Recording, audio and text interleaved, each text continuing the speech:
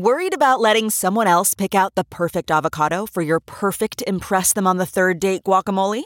Well, good thing Instacart shoppers are as picky as you are. They find ripe avocados like it's their guac on the line. They are milk expiration date detectives. They bag eggs like the 12 precious pieces of cargo they are. So let Instacart shoppers overthink your groceries so that you can overthink what you'll wear on that third date.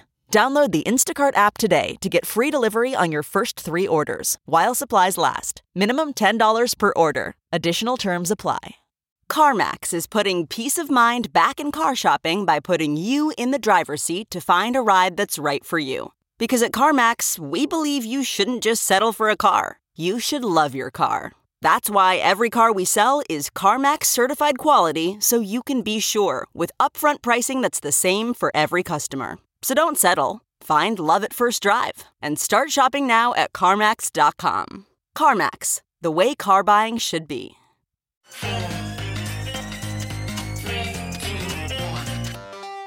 Welcome back to The Breakdown with me, NLW. It's a daily podcast on macro, Bitcoin, and the big picture power shifts remaking our world.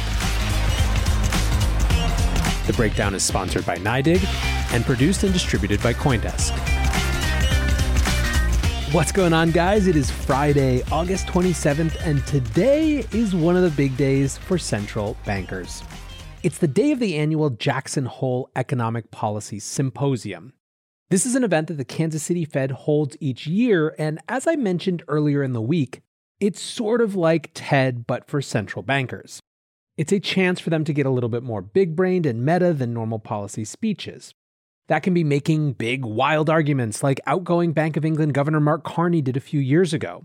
He proposed the end of the US dollar as reserve currency and the introduction of what he called a synthetic hegemonic currency, effectively John Maynard Keynes' idea of a bancor, which he proposed at Bretton Woods as an alternative to US dollar hegemony, and effectively Libra without Facebook. However, Jackson Hole can also be a chance to signal a new direction in monetary policy for those in power. That is certainly why there has been so much anticipation this year around the Jackson Hole event. The question on everyone's minds, indeed a question that has been on everyone's minds for some time, is when the taper begins. Now, taper refers to the idea of the Fed starting to pull back its incredibly dovish monetary policy. That would mean reducing bond purchases and especially eventually raising interest rates. The word taper itself also references the famous taper tantrum, where markets got extremely mad at the pullback of QE after the Great Financial Crisis. Throughout much of this year, there has been disagreement between the Fed and the markets around how long the Fed can sustain current policies. Basically, the Fed has said that there is still a ton of work to be done, particularly around employment. The market has said, yeah, but dude, things are roaring. We're going to inflate. Your hands are going to be forced.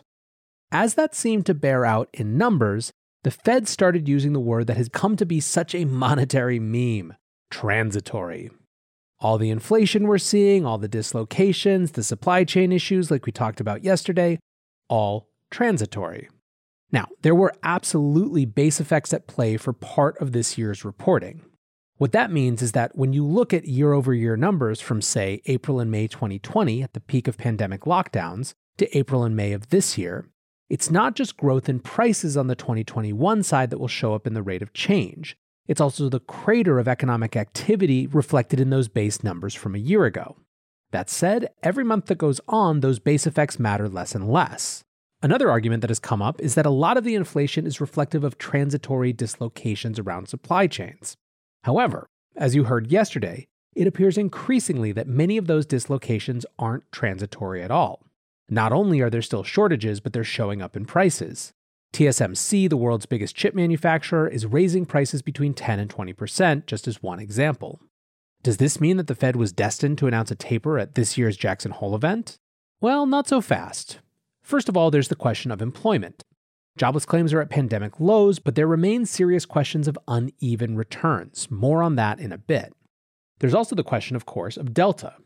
With resurgent COVID caseloads weakening the recovery, does that create justification for continued delays in the tapering? Let's take these in turn. On the uneven side, the theme of the event is literally macroeconomic policy in an uneven economy. Earlier this summer in testimony, Powell said that, quote, joblessness continues to fall disproportionately on lower-wage workers in the service sector and on African Americans and Hispanics. This has led many, like JP Morgan economist Michael Feroli, to think that because the very theme of the symposium is about the uneven economy, it may be a chance for Jay Powell to elaborate on the Fed's employment goals, which are broad-based and inclusive, to use their words. What about Delta? Well, first of all, it caused the conference organizers to switch from in-person to virtual, and that change only happened on August 20th. This has led some to be less sure that there was going to be a tapering announcement. Brett Ryan, a senior U.S. economist at Deutsche Bank Securities, said, "You don't want to rush through tapering or rush into rate hikes when Delta is still a threat, and there's potential signs of some slowing in certain indicators at the moment." Michelle Meyer, the head of U.S. economics at the Bank of America, said, quote, "In the last 6 weeks, there's been a clear moderation in consumer spending, particularly leisure services spending, so airfare spending, lodging, cruises, and entertainment. And to some extent, restaurants and bars, albeit less so. And the timing of that corresponded with the rise in Delta cases.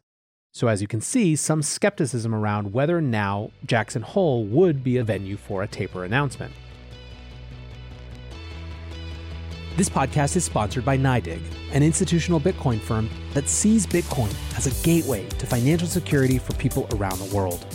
Find out more at NYDIG.com/NLW. That's NYDIG/NLW.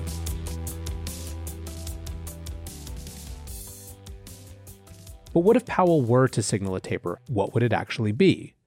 It would likely be around bond purchases first, not anything having to do with interest rates, but there are some on the Fed that think that, Delta or not, that's exactly what we should be doing.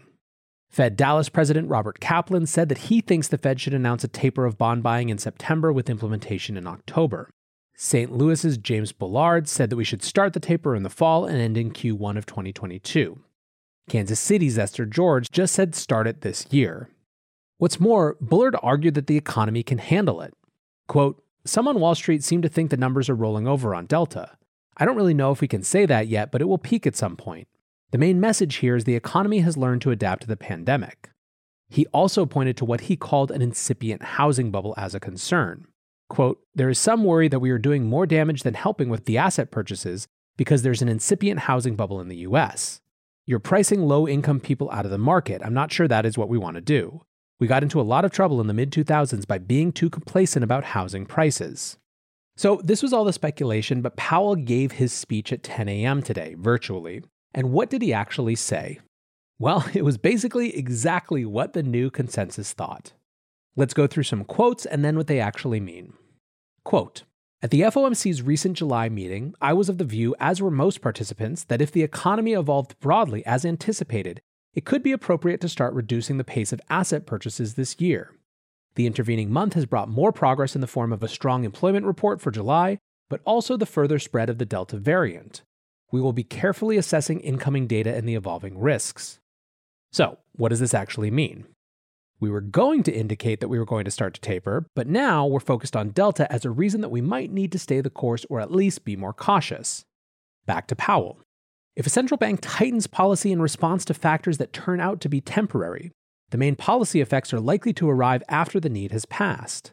The ill-timed policy move unnecessarily slows hiring and other economic activity and pushes inflation lower than desired. Today, with substantial slack remaining in the labor market and the pandemic continuing, such a mistake could be particularly harmful. We know that extended periods of unemployment can mean lasting harm to workers and to the productive capacity of the economy. What does that actually mean? Well, the non-cynical read is that the Fed is really truly obsessed and focused on the questions of the labor market and employment, way more than questions of inflation. A cynical read is, hey, listen, we learned our lesson from the taper tantrum when y'all freaked out before the last time around. Back to Powell. The timing and pace of the coming reduction in asset purchases will not be intended to carry a direct signal regarding the timing of interest rate liftoff, for which we have articulated a different and substantially more stringent test. Even after our asset purchases end, our elevated holdings of longer-term securities will continue to support accommodative financial conditions. What does it mean? Even tapering won't really be a hawkish turn, and tapering in the form of reduced bond purchases has no implications for how fast they'll raise rates. And finally, one more big one around inflation. Quote, We have said that we will continue to hold the target range for the federal funds rate at its current level until the economy reaches conditions consistent with maximum employment, and inflation has reached 2% and is on track to moderately exceed 2% for some time. We have much ground to cover to reach maximum employment, and time will tell whether we have reached 2% inflation on a sustainable basis.